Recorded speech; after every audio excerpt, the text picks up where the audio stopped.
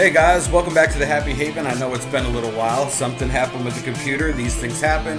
The show's been down for a little bit, but we're back and strong now. I'll be booking new guests, so look forward to new episodes coming up. This one I did right before the technical thing happened with the computer. I was able to save it, so without further ado, my apologies for the delay to both you and the guest, Ryan Cady. Up-and-coming comic book guy who's had some really cool projects so far. So enjoy. What's up, dude? Hey. How are you? I'm swell. How about you? I'm good. Busy week. Got to end it early, so I'm off tomorrow. Hit 40 hours. Oh, nice. Yeah, I hit 40 hours at 4 o'clock today. Jesus, yeah, you deserve a 3-day weekend, man. But, no, man, other than that, it's good. Always good to hear. Yeah, so you're in Brooklyn? I'm in Brooklyn now, yeah. I'm from California, though. I'm a L.A., Orange County guy. That's where I was born and raised. See, I'm a Boston boy, so we used to go up to New York a lot. Oh, I was just in your hometown. Were you not at the show? No, man, I'm in Atlanta now. I live here. I've been here for about 13 years. Okay, that makes sense. Yeah, that's why I don't sound like Goodwill Hunting anymore. You don't get that. Yeah, I'm not hearing the wicked of the pissa. I'm wicked smart. My mom, though, oh my God, you get her on the phone with me, and she drags that accent out of me in like 2 minutes. She is like movie character quality Boston accent. Well, it's sometimes there's a term for it that I learned in undergrad, but there's when you can do an accent, if you're with someone who does it, sometimes it'll get dragged out of you. Like, I don't know do you know Elliot Rahal? Yeah. Yeah, Elliot, every time if me and Elliot hang out, like at a con for more than 2 or 3 days, I start doing the Midwestern, no, yeah, there you go, yeah. Yeah. Not a lot, but enough that every once in a while he'll give me a look, and I'm like, I'm sorry, I can't help it. Oh my God, man, I'd love to get him on the show. Okay, so one night, right, he came up with this idea about the X-Files, but way before the show was actually on, so like a back-in-time X-Files. And I just started typing, and it's Twitter, so you get, like, you hit that character limit, and it's like, send. Yeah. I must have looked like, he ended up loving it, but I must have looked like a crazy person, because I went on this whole thing where I was like, okay, so there's this thing, and this thing, and this thing, and this thing, and this thing, right? Because he did like an open, like, so what's some ideas? And then he was like, well, crap. This time period, it would have been the Pinkertons. So I'm like, okay, reroute. So the Pinkertons, right? And it ends up being like so you have the skeptic and then the grizzled Civil War combat vet. Like we went back to like the 1800s for the X-Files. Nice. And right, so it was like this grizzled Civil War combat vet and this like skeptic. And then we ended up not being able to use the Pinkertons because they weren't around yet. So we were like, okay, so it's like we just turned it into like two guys that are working for the government in some capacity, and it ended up being this thing where like they were like these lizard people, and they looked like us, but sometimes the disguise would slip, and they get drugged. Like I'm sitting there and I'm typing like a madman because I can actually write. I just don't have the balls to actually go out with it. So I'm writing, and he's like, Jesus. Like, in between, like, if I took, like, a break between treats, he's like, holy crap, dude. So I'm like, da-da-da-da-da. And I'm like, okay, so they end up in this recently released, recently freed slave plantation in New Orleans. And, they discount all the children who talk about it until they meet this one guy who talks about seeing it as an adult. And da-da-da. Well, so it ended up being like, so these two government agents end up tracking down lizard people in New Orleans. And that sounds like a co-written Elliot pitch to me. But it was like I wrote it in like 15 minutes, and I could probably find it, but it would be like this crazy 15-minute block of like 140 character tweets comprising this elevator pitch, and it's the only time I've ever talked to him in like my whole life, and it was like this crazy like late night like. Okay, I got your X-Files pit, in the 1800s. Let's go. And I just started writing, and it was the only interaction I've ever had with him, but it was crazy. He's a really great guy. I mean, honestly, I'd love to try and get him on the show for you. He's really nice. He's a really kind, funny, brilliant dude. He comes across that way. I follow him on Twitter just like I follow you. Oh, thank you. Oh, man, I mean, of course. That's where me and him met. We were following each other because of work stuff, and it was the son of a similar thing. One day he tweeted, like, ideas for Escape from New York sequels, and he was just like, Escape from Antarctica, and like tweeting stuff, and then I was like, Escape from the Moon, and we were just going back and forth making other escape froms. Nice. So, seems to be a pattern. Right? So, for the audience, introduce thyself, good sir. Oh, yeah, sure. My name is Ryan Cady. I'm a writer, comics mostly, although I've done some prose. Actually, funny, what we were talking about, I've done like an X-Files short story for IDW prose thing. But mostly I do comics. I've written a lot for Top Cow. Magdalena I co-wrote with Teenie Howard, with Chris Jabari on art was my big recent thing. And right now I'm one of the people in the DC Comics Talent Workshop. Nice, dude. Thank you. Yeah, I saw the Magdalena and the Warframe and X-Files. Oh, yes, and that Warframe. Yeah. How could I forget? I actually had to write some of that today, so I should have it more in my brain. I have played the crap out of that game. Oh, do you like it? Yeah, I have an Xbox One and a PS4. Oh, yeah. And I played it on both, and just, for a free-to-play, what a solid experience. So I can see, and the lore they left wide open, I can see how that could be fodder for you to, like, write up something really crazy. Absolutely. It's been really interesting for us to work with them on, like, what they want to show and what they want to keep secret and where to dig and stuff. It's been a really interesting process. Nice. So which direction do you got? I mean, is it through the eyes of oh God, here I am claiming I play the game. The Tenno. Tenno. Yeah. Is it no. No. So it's not actually. I don't know how much I can give away, but if you've read I'll get in trouble. You won't. If you've read that free issue, It's about the Ostrons, which are normal humans, basically, in that world. And the sort of support character for that free issue is, I don't want to give anything away, but she's a young, blinded Ostron girl. And so she is sort of a support character throughout the whole series. There's another... not necessarily an ordinary human, but there's another Ostron character who shows up, who's kind of a badass. And plus the Lotus, those are sort of like the good guy talking figures. Other Tenno will show up as well, but it's not going to be from Tenno's perspective, really. Okay. So it's sort of like, that's sort of the good guy group, without too many spoilers. And then we sort of follow Captain Vor, the guy in charge of the Grenier, as like our lead bad guy, and he's like, we really want to make him like, me and Matt Hawkins are like working to make him this sort of like slightly charismatic, like general type figure, like a master strategist, like a patriot, we're playing with ways to make him interesting, not just a gross guy who you have to fight in the game. I love Matt Hawkins.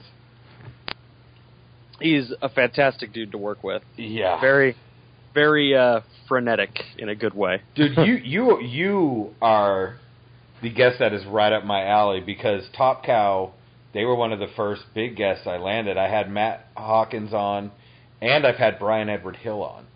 Oh, dude, Brian Hill is amazing. I love that dude. Brian is he's like a sensei, man. Like, I could... if that guy offered a writing workshop, I would take it every day. Oh, yeah, most definitely. I actually sent something to him to read over, and he was like, can you write it in comic book format? And I was like, I never did that. And I looked at outlines, and I got really busy with work, and I'm trying. And he didn't make it. It wasn't like a collab. I just asked him, hey, look at this idea I have. And he was like, yeah, but you got to write it in comic book form. And I was like, all right, that's a thing. And no, he's a super encouraging, super kind, helpful dude. He's always there with stuff like that. He talks me off of so many ledges on social media. because I can get real wrapped up in getting angry at stupid people. and there are times where he has come in and been like I'll get like the private message like, dude. And then he just starts talking and you're like, yeah. And then like 10 minutes later you're like, no, I'm good. I'm good. Good. So those are some awesome people for you to be able to be around. Most definitely. Yeah. He was, well, you know, I mean, my background is that I started interning for Top Cow in college. And then I sort of just like, I was just hanging around, just doing a little bit of assistant editorial and stuff like that here and there. And I'm close with the Sejics. I still edit their books, but nice. Mainly I'm just all writing now. But I'm still sort of, I'm in the machine, I guess, and that's how I, got acquainted with Brian and Matt and all them. Cool. Yeah. I mean, I was going to say, how did you just kind of answered it, but yeah, I was going to segue into that. Like, so did you grow up loving comics and then you just grew into it, or? Actually, I mean, so for me, I grew up, if I had to pick like what superheroes are for me or comics in general, I mean, it was the DC animated shows. I mean, Batman the Animated Series and then later Superman and Justice League and all that. And like those were super formative for me growing up. Like those were story, and I think they hit me at the right age, not too young, not too old. And I just, growing up, because I was watching all those shows, I would just like go to the bookstore and grab graphic novels at random, just random trade paperbacks and stuff, not really knowing anything about them, but it'd be like, oh, last week I saw an episode where Green Lantern did something cool, I'm going to go grab a Green Lantern book, Right. That sort of approach. And then I really wasn't actively collecting single issues, and I feel like sometimes I feel like I get weird looks in the industry when I say this, but I wasn't actively collecting single issues monthly until New 52 came out. Gotcha. So I was like, I was reading collections and trade paperbacks and stuff, and I would always read friends' single issues. But when New 52 came out, a bunch of my friends were like, "Hey, we're all going to start collecting again. You got to start. There are a bunch of new number ones. You can get back on the ground level." And I was like, "Well, sounds like time to finally pick up a short box of my own and really go to town on the floppies." Right. Yeah. And your friends line up like a horror movie called "Join Us." The nighttime is the right time.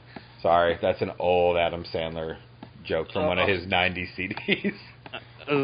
From one of the CDs, not the old SNL? No, he did a sketch on one of the CDs about a cult, and it's just like him and like I think Norm Macdonald and David Spade, and all them just chanting "the nighttime is the right time" for like 5 minutes. That's a good crew.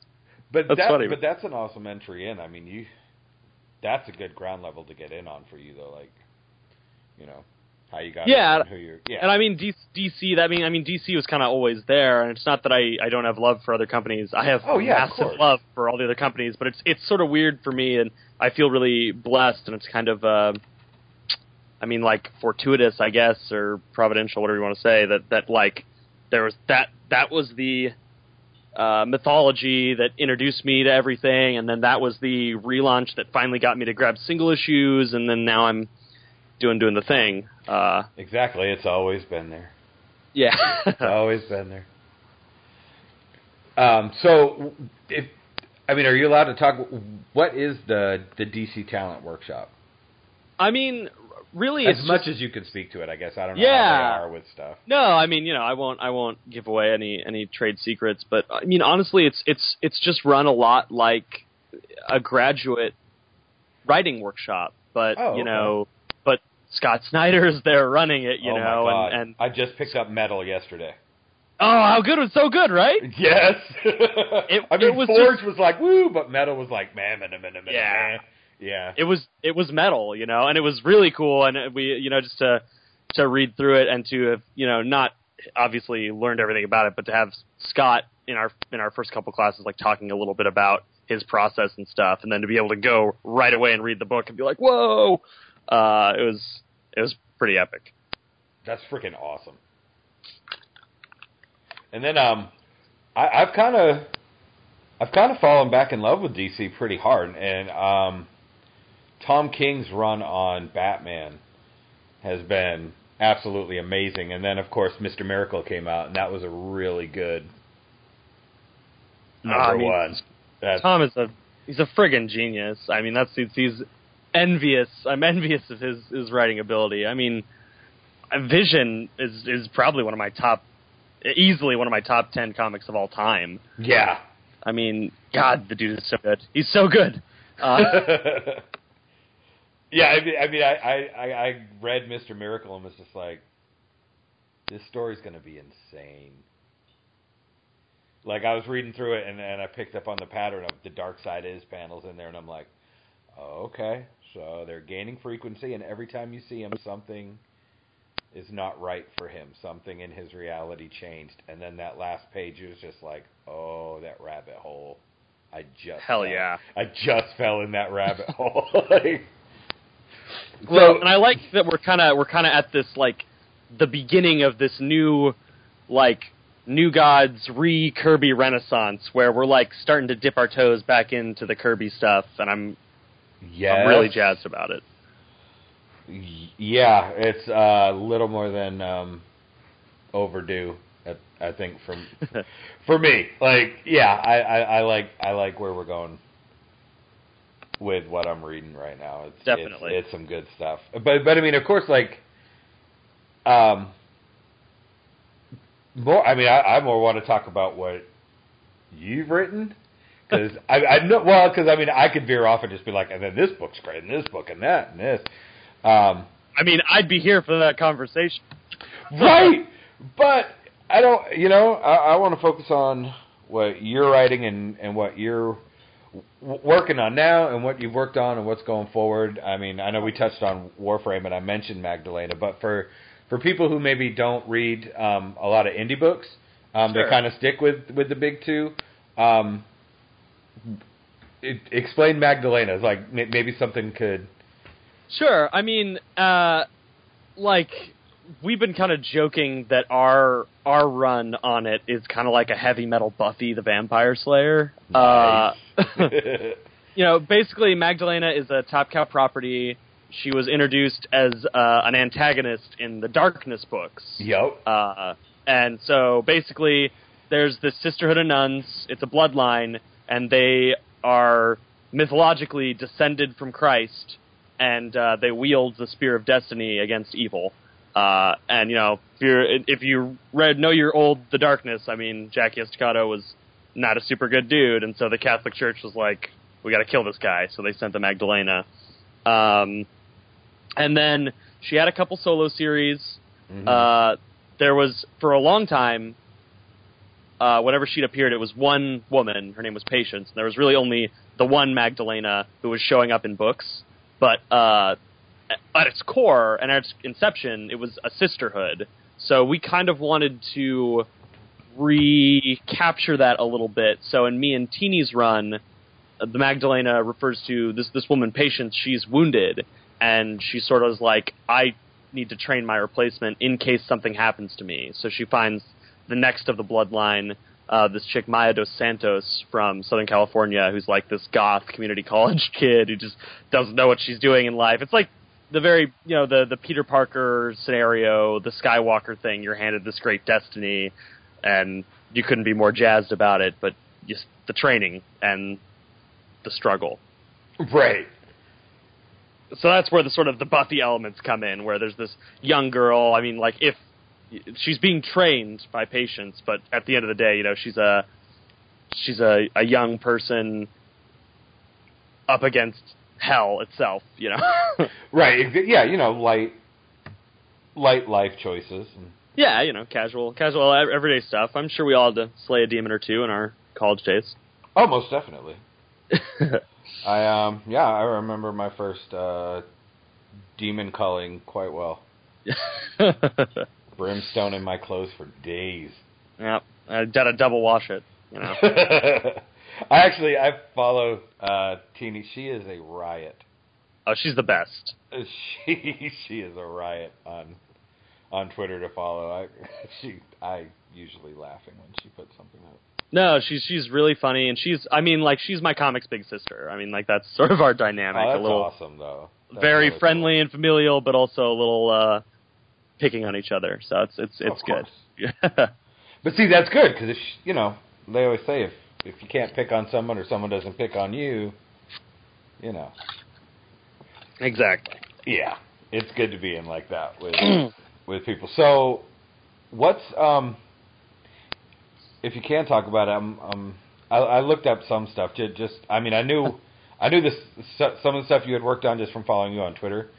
Sure. But, I was going to ask, what's Big Moose? Big Moose was it's an Archie one shot, and yeah, okay. Sorry, yeah, it was. It came out in April, and it was basically Archie's their relaunch was doing really well, and so they wanted to do. They've done a few. I think now they've done.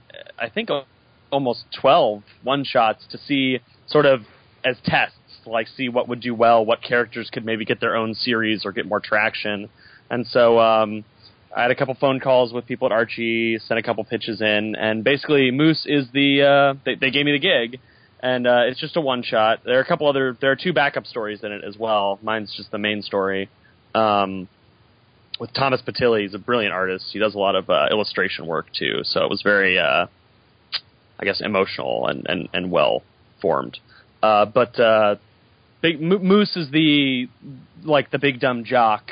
Yeah. In the Archieverse, yeah, Archieverse, I guess, in Riverdale, and sort of, my take was sort of like Moose seems like the big dumb jock, but if you look at his life on paper, he really has a really good life, but it's also a lot to juggle, especially if you're this person that everybody expects you to be simple. And so my story was sort of like, can this guy who everybody expects to be, simple and not ambitious and whatever, can he have it all if only maybe for 1 week? And it was just sort of everything sort of comes together at once. And, it's about high school and the expectations people put on you and the expectations you put on yourself and sort of finding that balance. Gotcha. You know what? I can say, as I've gotten older, that I was in high school. I was super punk rock, obnoxious, hateful little spite machine, and I couldn't stand what we called the jocks. Now you're talking in the '90s, so this is back when there actually really were cliques. Yeah. I was with the skaters and the burnouts because I skated, and I didn't burn out very much, but I skated, and I had a passion for the Deftones and stuff like sure. And yeah. So I hated the jocks, and now as an adult, I'm like, those kids had so much pressure put on them. Absolutely. At home, at school, because you always see it, and you're like, oh well, they can do whatever they want. They get away with everything. They don't have to try hard in class, and then as an adult, you get more informed of how things really work, and you're just like, that really must have sucked. Absolutely. Yeah. It's funny, actually.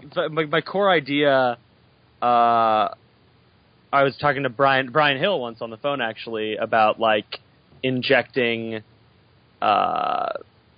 real life experiences and stuff like that. And I was being very flippant and jokey about having a privileged, suburban upbringing, and he was talking about how to dig into that and find that even in something that to you seems boring or easy or whatever, that there's still an earnest core of a story there. And so I kind of always kept that a little bit and then channeled that a little bit. So thank you, Brian, for that as well. Man, I'm going to look that up. Oh, thank you. I mean, if you I don't know how much it'll hold for people who don't love Archie, but I hope it's accessible to anybody who... I haven't read Archie in years, but I grew up... I had a grandma that spoiled me, and every time I would go with her somewhere, if they had the Archie Double Digest at the counter, I would get one. I think I had 50 of those things at her house. So, oh yeah, yeah. I mean, I grew up reading. The new Archie. Stuff's really good. I love the new stuff. It's also really good. It's it does surprisingly well and feels good in a market where there isn't a lot of room for just sort of like simple, wholesome stories. Right. I heard there's this whole zombie storyline. Oh, that stuff's also great. Don't get me wrong. As a big I was like, horror what buff, are you... like, my friend was like, because he knows I read Walking Dead, and he was like, well, you know they're doing that to Archie. I'm like, they're doing what to Archie? He's like, oh, yeah, there's this whole, like, zombie universe they built. I'm like, what? Yeah, it's a separate continuity, but it's amazing. It's a great read. I was like, man, I have been out of collecting for too long. There's a whole stuff going by that I'm missing. You know, but I mean, I kind of got out of the big houses for a while and stuck with indie stuff. I got super sucked into, like, it's all mainstream now, but it wasn't when it was out. It was like Fables and Lock and Key, Why the Last Man, Stuff of Legend. Yeah, absolutely. And then, of course, you know, I've always kept up with Ninja Turtles because I'm an 80s kid, so I'm like... No. TMNT is great. IDW, what they've done with the Ninja Turtles, I mean, they're up to, what, like issue 70-something.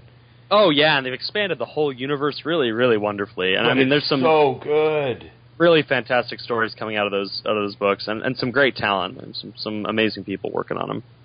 But then I got turned on to like, you know, the labels you've worked for and still work with, you know, Top Cow stuff like Postal and Postal's so good. Broken Trinity. Yeah. I know I guarantee you I have something in this house that's got Magdalena either in it or on it because I really like the darkness. You know, and then I got out of it for a while, and tried to come back to comics, and the two big houses were like, there's 18,000 universes on the shelf on a monthly basis, and you're like, I like Batman. And they're like, well, there's the Batman. And you're like, no, there's 26 of them. I just like, you know, like, I just like or like Marvel. You're like, Captain America. And they're like, which one? What do you mean, which one? They're like, well, there's several. Yeah, there's Old Man Rogers. There's the one where apparently now he's a Nazi. There's the one where it's Falcon. There's the one with, and I'm like, I like the guy who fights the bad guys and throws the shield. Like, and I don't mean it to sound simple and stupid. It's just no. You know, growing up in the 80s and 90s, it was pretty much a lot of one-shot continuity per character and book. You know, like there was multiple Justice Leagues, but they had their set teams. You know, and there was a Batman, and then you know there was usually Detective Comics, which was a little grittier. And you know, but there wasn't like 18,000 books for each thing that you like, where you're like, if I were to start comics today with no knowledge, I think you would just like kind of almost get lost. Yeah, I mean, finding that balance found the indie so books, difficult. You know? Yeah. But no, I had somebody was like, well, you need to find, because I was a big fan of Snyder and Capullo's Batman. The whole Court of Owls, that whole storyline was just this is amazing month to month. Fantastic. And then I was like, okay, well, they're coming off the book, and they were like, go pick up the Rebirth ones. You need to... They're like, Tom King has Batman. I'm like, oh. So I got on the first issue and was like, oh, this is delicious. And it's, I've been following it ever since. And then, of course, the Mr. Miracle thing, and I was just like, okay, I'm back. Oh, yeah. Much to my wife, I'm like, you know all those pull boxes of old stuff I have? You know, there's going to be some new pull boxes coming into the house, just so you know. So what's your when you're not writing them? What books are you into? I mean, I tend to lean a lot towards horror, but I guess right now, it's hard to say. But like, if you had a gun to my head, I think my favorite DC right now is Green Arrow.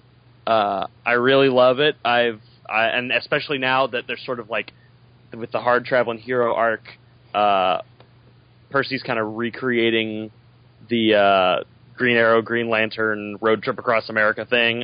It's good. I love it a lot. And the art, Ferreira, and who else do they have in that book? There's like a rotating art. Otto Schmidt did some of the issues. And Byrne. I've loved that book from issue 1.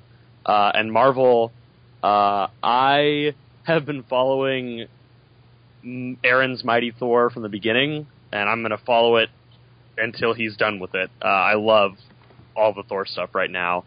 It's spectacular. I've loved it since Aaron took over. Okay. What's the Mighty Thor? That's the main Thor book. I mean, right now that's Jane Foster's Thor. But okay, yeah.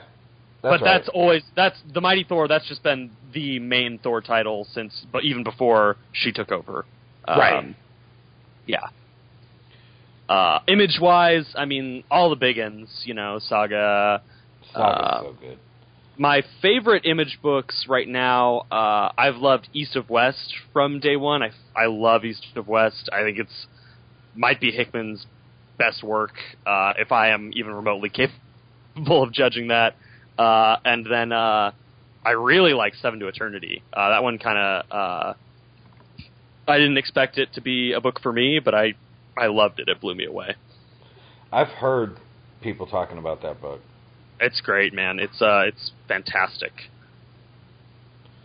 So, I was thinking, if you like horror books, have you ever heard of Alterna Comics? Yeah, I know about Alterna's work. They did the newsprint relaunch. Yes, I had Peter Samedi on. Okay. And yeah. If you like horror stuff, I know they I think it came out as a movie, but the books are coming out now. It's called The Chair. Yeah, it's Samedi's book, right? The Chair. Yeah, and that's technically that's Rowdy Piper's last film role, right? Yes. Yeah. So I mean, I'm getting ready to check that one out. I like the horror stuff too. They got a couple ones. Huh? They've got a couple interesting looking projects coming out. They really do. Mother Russia is awesome. Oh yeah, that's the Fubar guys, right? I think that one's been coming out for a while in one form or another. Yeah, that's the one where it's like the zombies. Zombie apocalypse in communist Russia. It's so good. That's fantastic. Yeah, I think it's the zombie apocalypse in communist Russia. That one's really good. Mm-hmm. And then what did I pick up the other day? It was super weird looking. It was AD After Death. Scott and Jeff Lemire's book. Yes. I own it. I am not yet ready to dive into it. It's an ordeal to read, I hear. Not in a bad way, but you just have to be ready to do it. Yeah. And I love stuff like that, but I need to be in a place where I can sit down and just burn through it all day and just be like, whoa. Black Monday Murders was the same way. Did you read that one by Hickman? No. That was Hickman and, oh man, who's the artist? I'm sorry, I'm blanking on the artist's name. I feel really bad. But it's the one about, like, how the super rich are basically Satanists, and it sort of, like, follows how, like, the market weans and wheels with sort of, like, this occult stuff across the decades. But it's also really dense. Like, you have to kind of get into it and stay into it for a while when you read it and just, like, process it slowly.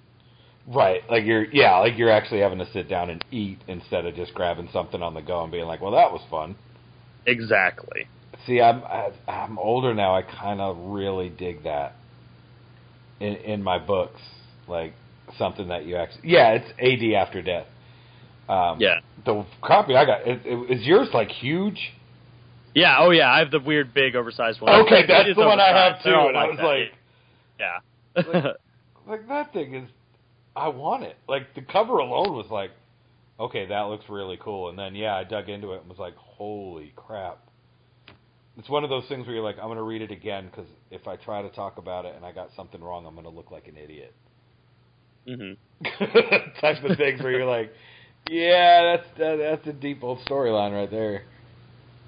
And then, of course, I had a friend the other day tell me I had to start reading Southern Bastards. Oh, dude, Southern Bastards. Amazing. Freaking kills it. I mean, I love both those creators, Aaron and Latour. I love them so much. So, like, it's a no-brainer book for me, but I highly recommend it. Gotcha. And then, I was going to ask, so with the DC Workshop thing, is that it sounds like you said it's like a graduate class. Now, do you stay on with them after that, or is it just like almost like an internship thing, and you can earn a spot? Or and if it's something you don't feel comfortable, I've never heard of that before. No, I don't know what I can really say specific wise to go into stuff, but there is definitely preparations and plans and tracks for you to definitely get work out of the program or when you finish the program or whatever. It's sort of the design of the program is to teach you how to write at DC specifically and to help you grow as a creator overall. Okay. Yeah, that just sounds like a super cool program, and I'm not familiar with it at all. I know Top Cow does that talent search thing every year, and I was just wondering, I guess, if it was something like that. But what you're doing, that's more of you've already kind of proven yourself in the space. Yeah, I mean, it's more of an in the room. I mean, it's all over video conference, but it's like an in the room class type situation, Nice. Yeah, I just feel super lucky to be in there. Right. I would. I would. So, what about non-comic stuff? Because you said something about prose. So, have you? Yeah, I mean, that's what I was writing. That's what I was writing. Mostly what I grew up reading and writing, and I. Wow, I totally blanked on what I was going to say there for a second. I was writing a lot of prose when I just sort of fell into learning how to write comic script and realizing that was something I could strive for, like tangibly. Before I had thought like, the path is sort of like the Scott Snyder path where you write prose and then you get recognized and then somebody lets you write comics, not the other way around. But I haven't been writing as much lately just because comic stuff's been really demanding, but I wrote a ton of maybe not great short stories in college and the years after college. And then the last one that I got published was in an X-Files collection published by IDW that Jonathan Mabry edited. And there are like 3 volumes. I'm in the 3rd volume. Mine's called Secret Agendas out of the 3 volumes. And it's like a bunch of really successful prose authors, and then I'm just inexplicably in there. I am the black sheep of the anthology. Oh, come on, dude. No, it's very funny to flip to the back of the book and I read everybody's biographies. It's like, so-and-so's a New York Times bestseller, so-and-so's a New York Times bestseller, so-and-so's won a Hugo Award. And it's like Ryan Cady, he's a dude. He also writes comic books. Right. Oh, come on. Yeah, but the stuff you've worked on and the stuff that you're getting to do now, you know that day's coming when it'll be like a Eisner Award-winning writer. Well, hopefully. I'm just trying to, put my best stuff out. But thank you, man. I appreciate that. Oh no, man. I mean, says somebody who's already worked in the industry and is still up and coming. I mean, I definitely that's why I wanted to reach out. I want to see what it's like, at the starting line and then halfway through. I've interviewed other writers, and like I said, I've had Matt and Brian on, but I've never talked to somebody who's like gotten some really good stuff out there and is like just starting to hit a stride, I guess would no, I mean, I would definitely. I'm very, very, very much still starting out on my path, so I would definitely put myself in that category.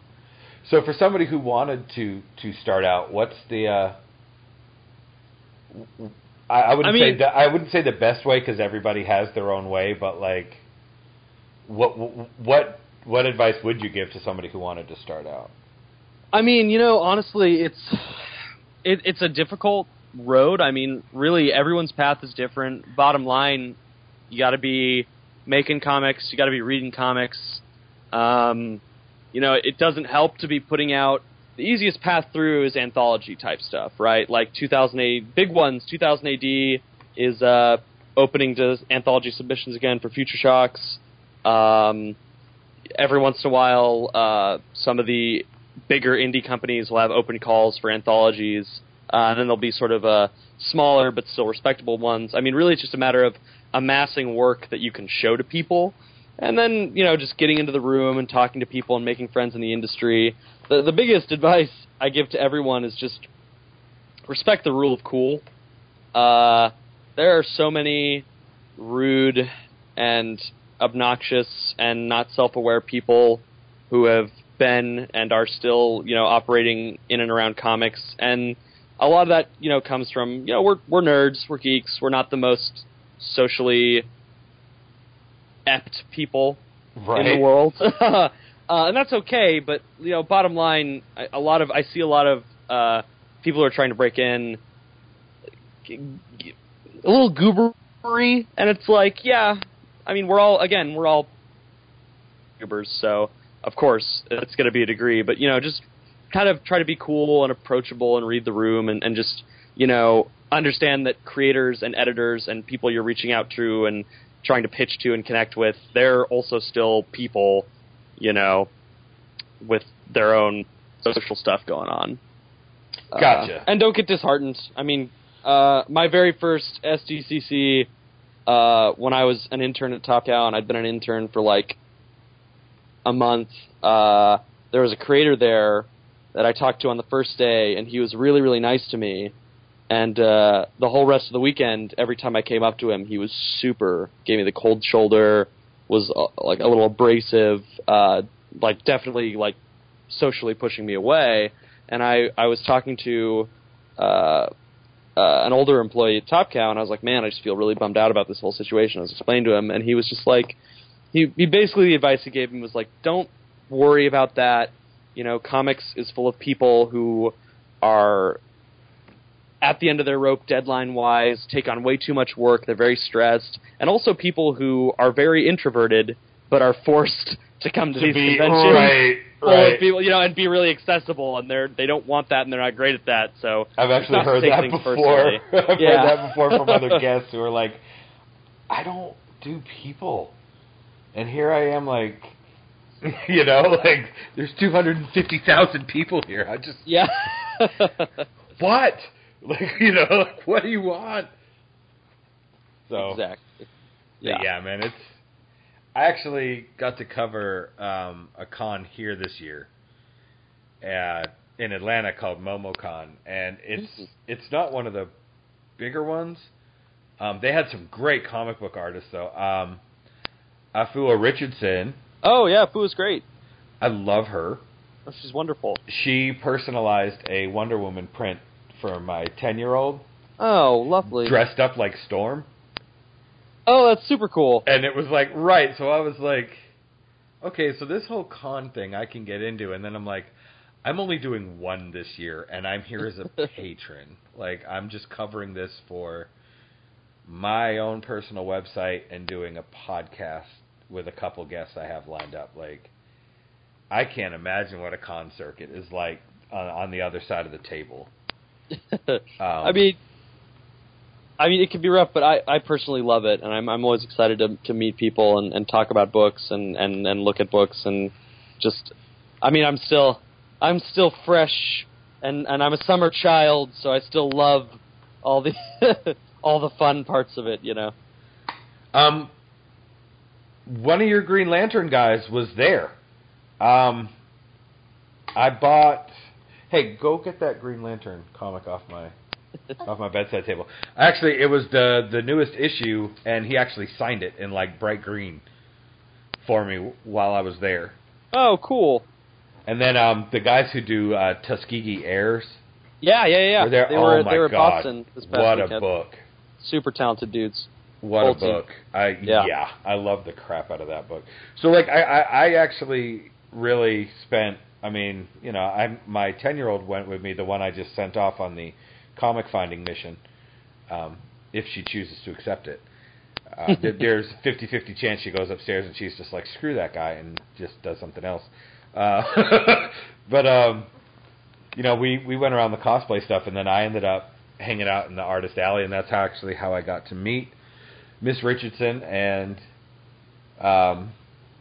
my daughter picked out the Wonder Woman print and everything, and I wanted her to see that it's not just like all this stuff that is loved and stuff. It's not just people dressing up like I wanted her to see like the people who actually put the work in and bring it to you, like the people. Absolutely.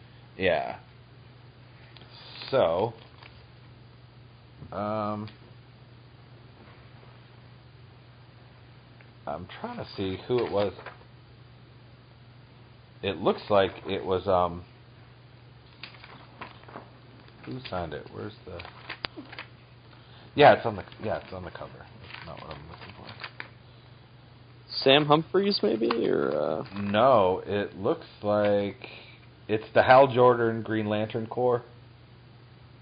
Oh, so it's not the Green Lantern book, but it's the Lantern book. No, I like that book a lot. I like Hal Jordan and the Green Lantern Corps a lot. I like both the two Lantern books right now a ton. It looks. Is it Ribeiro? Who is? Because he's on the cover. Robert Venditti? Yeah, it's his book, but yeah, maybe that's who signed it. I don't know, but it got signed. Writer, it's fantastic. He's very talented, dude. So I mean, like being on the guests on the attendant side of the con was really cool this year. It's the first one I've gone to in a really, really long time. I actually did Renaissance festivals way back in the day. Oh yeah. I still go to those. I didn't dress up. I did security. I plain clothes with glasses and a radio. The fun. Yeah. But after I got out of the Army, I went and did that and traveled the country for like 2 years doing that. I had a set circuit, certain states that I went to for 2-3 months at a time, and it ended up taking up the year. I did that for 2 years, and I mean, after 2 years, I was like, oh my God, I'm done. So like, you guys who have con circuits and go to shows regularly, like, more power to you. Like, I mean, yeah. No, yeah. I mean, I definitely love it, but it is exhausting. You lose energy real quick. Yeah, but like for me and fans, it's such a cool concept to have the cons the way they do. It's not just somebody getting to admire your work by just buying it or reading it, but that connection with the fan base that is so personalized now, like with social media and the cons. I think it's really brought an ability to bring comics even more to the forefront because that relationship is able to be there. You can look at something that you wrote, and somebody can reach out and just be like, I read this thing, it's really awesome, and this is what it meant to me. And you can like have that immediate like validation that the story you put out there, that people love it, and then at the same time you can actually talk to the people who love it. Mm-hmm. Like, absolutely. Yeah, that's just a crazy change. Like, for instance, when I had Eric Larson on, I grew up with Image being birthed and all these crazy cool punk rock books coming out from this crazy label that and I had him on for Savage Dragon, and there was a part of me that was like, dude, you're talking to Eric Larson, like, just like there's it's crazy. I had Brett Booth on, and like all these, it's so crazy. Like being able to, like, me and you see something on Twitter, follow each other, and then I'm like, I have a show. Why haven't I asked you on yet? And then now here me and you are sitting there talking about how cool your career's already been and what comics we like, and it's a really cool time, I think, for the comic book industry because of that connectivity that we have to each other now. Definitely, and I love the fact that people can reach out across both sides of the con aisle and stuff. Oh yeah, it's so cool. Like, I mean, I grew up a huge X-Men fan, and I had the showrunners for X-Men the Animated Series on. Oh, man. And was able to just I was able to, that 10-year-old kid who watched that was able to just be like, do you guys know how awesome you are? And just have them on. And then Cal Dodd, who I'm planning on having on for another episode soon, was the voice of Wolverine. Oh, nice. And he called me on the phone, personally, and we were talking, and it had nothing to do with the show. It was just me and him talking, and I told him, I'm like, do you realize that you're in my phone as Wolverine, and it's your actual phone, and you're Wolverine? 10-year-old me in the past right now has no idea the amount of epicness that's coming later on in life. So I don't know. I just think it's, and that's actually why I started the podcast. I've never monetized anything. I don't plan to. It just gives me such cool opportunities to talk to people like you, as just a lifelong fan of this stuff. And, so. Well, I'm just happy to be in the room, I just feel so lucky. And it's more possible for people to break in and talk, and the whole industry is more accessible now with social media and more conventions than there were before. Oh, most definitely, dude. So, yeah. do you are you a gamer? With the Warframe connection, I was. Yeah. Are you a gamer? Honestly, as over the past 6 months, I haven't had as much time as I used to. But obviously, I was for years a huge gamer. Well, what's your favorite genre? So my favorite genre is probably the BioWare RPG style, Dragon Age and Mass Effect. Oh yeah, definitely. Yeah, ideal for me. But my tastes are pretty across the board. I love obviously Journey, which everybody loves, but I love Skyrim too, and I love Destiny. Actually, I'm excited about Destiny 2. I think the gameplay is really not twitchy. It's very fun. Dude, I dug that beta. Yeah, I'm excited. I couldn't actually play the beta because I was at San Diego Comic-Con. Oh, no, because it was one weekend? It was that weekend, yeah. Yeah, and then I think it went on a little while longer, but I was still out of town back in San Diego, so. I actually just finished Prey. Oh, Hawkins was talking about that. He found it really, he liked it, but he found it really frustrating because it was difficult, and he didn't have a lot of time on his hands. It took, and it's long. If you actually see, you mentioned Skyrim, and my character hour counts on those games are horrifying. Oh, how much time I've lost because I'm a completionist. So Prey has all these here's this side quest, here's this side quest. There's 300 passengers, 3 other crew members, 300 other crew members on this ship. And every time you hit a security terminal, it tells you how many in that section you have left to find them all. It took me 2 solid weeks to play it, but it was super reminiscent of BioShock, but in a way that was more of a loving tribute and not, a rip-off of it. It definitely plays like a BioShock in space. Which oh God, I think love Ken BioShock. Levine may be one of my favorite video game people ever, other than him and Todd Howard, who was like, "Hey, let's take this point-and-click Fallout franchise and turn it into something epic." Yes. Fallout 4 was scary for me. Multiple 100-hour characters. In Skyrim and Fallout 3 and Fallout 4 but Prey, if you do want a game that you can actually pick up and put down, it's got story to it, but it's definitely something where you could play it and then get busy doing something else and then come back to it and be like, oh, okay, yeah, this is what I was doing, because it's a linear story, so it's not like the open worlds. Definitely. But you do have this giant space station to run around in. I was actually quite impressed with how a one-off self-contained story took place in a playground that was that big. Mm-hmm. And detailed and different. A lot of space games, you're like, oh, look, A hallway. Oh, look. A bridge. Okay, well, this is where the command... Okay, so I'm going to leave the bridge, and oh, look. Another hallway. Hey, there's a sick bay over there. Like, it's not like that. It's like... It's this huge sandbox to play in. And it's like Metroid, you know, as you upgrade and do this and that, you can go back to other areas you couldn't do. But it was really good. No, I should check it out one of these days. I really should when I find the time.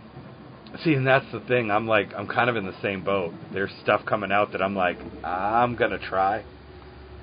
But I'm starting to get back into getting away from open worlds and going back into like linear stories. That new God of War that they're previewing, I'm salivating for. My wife actually got me into that franchise when God of War came out on the PlayStation 2 and the first one came out. I was looking for Resident Evil 4. Resident Evil 4 was like the be-all, end-all.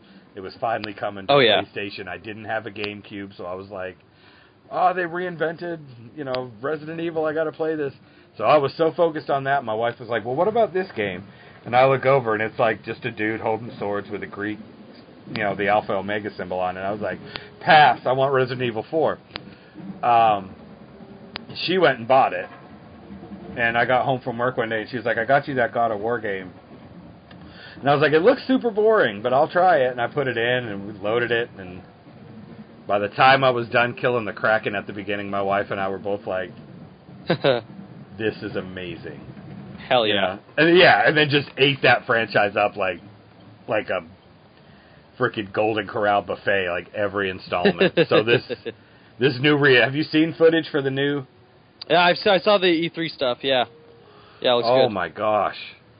That was so good. Did you have Sony or are you on Xbox? No, I'm on Xbox, but I've played some of the first couple. Oh, okay. Okay, so you can't do that. I was going to say Horizon Zero Dawn was amazing. Yeah, everyone says that game's amazing. I got to check it out. It's Breath of the Wild for grown-ups. It is. It's Zelda Breath of the Wild for grown-ups. Hell yeah. Yeah, it's super good. But we're coming up on an hour. Did you want to... Oh, yeah. Oh, shoot. Yeah, if you don't mind, I should probably wrap up shortly. I did not realize the time. That's always a sign of a good conversation. Exactly. But I'll tell you what I tell everybody else. If you are gracious enough to come on the show, I always have open door to come back on. I mean, I'll still stay in touch. I'll still be on Twitter and stuff. But anytime you have a project or something, or you just want to come on and talk about anything, the door is always open. Oh, thank you, man. Absolutely. Yeah. I would love to come on again. Cool. So, yeah, I had a blast. Yeah, I mean, great introductory episode. And, door's always open to you, dude, and I'll be in touch. Oh, thank you, man. I appreciate it. Yeah, absolutely. I had a lot of fun, and thanks for inviting me on. Do you have anything you want to plug? It's carte blanche, dude. No, I mean, I don't have anything that was just announced, but soon I'm going to have I have a webcomic that's going to be announced pretty soon. It's with one of the major webcomic platforms, but it's creator-owned. I'm really excited about it. And then I have another creator-owned thing coming soon with Top Cow, but I can't talk about details yet at all. So it's in the pre-development stage, but I will be able to promote those more in the future. Okay. But anybody can just I'm really easy to find on social media, and when I'm not ranting about gross food, I'm talking about work and stuff. Okay, awesome. And then people can see your stuff. The one-off Big Moose from Archie, Warframe, yep. Magdalena. Yep. Yeah, it's all pretty easy to find. If for some reason somebody's having any trouble finding any of my stuff, they can hit me up on Twitter or anything. I'm happy to help them out. Awesome, man. Yeah. Well, thank you very much, man. I had a blast. Thank you for having me on. Yes, sir. Most definitely. Thanks for your time, dude. Oh, thank you, dude. All right, I will talk to you on Twitter then. All right, man. Yeah, have a good one. Later. Bye.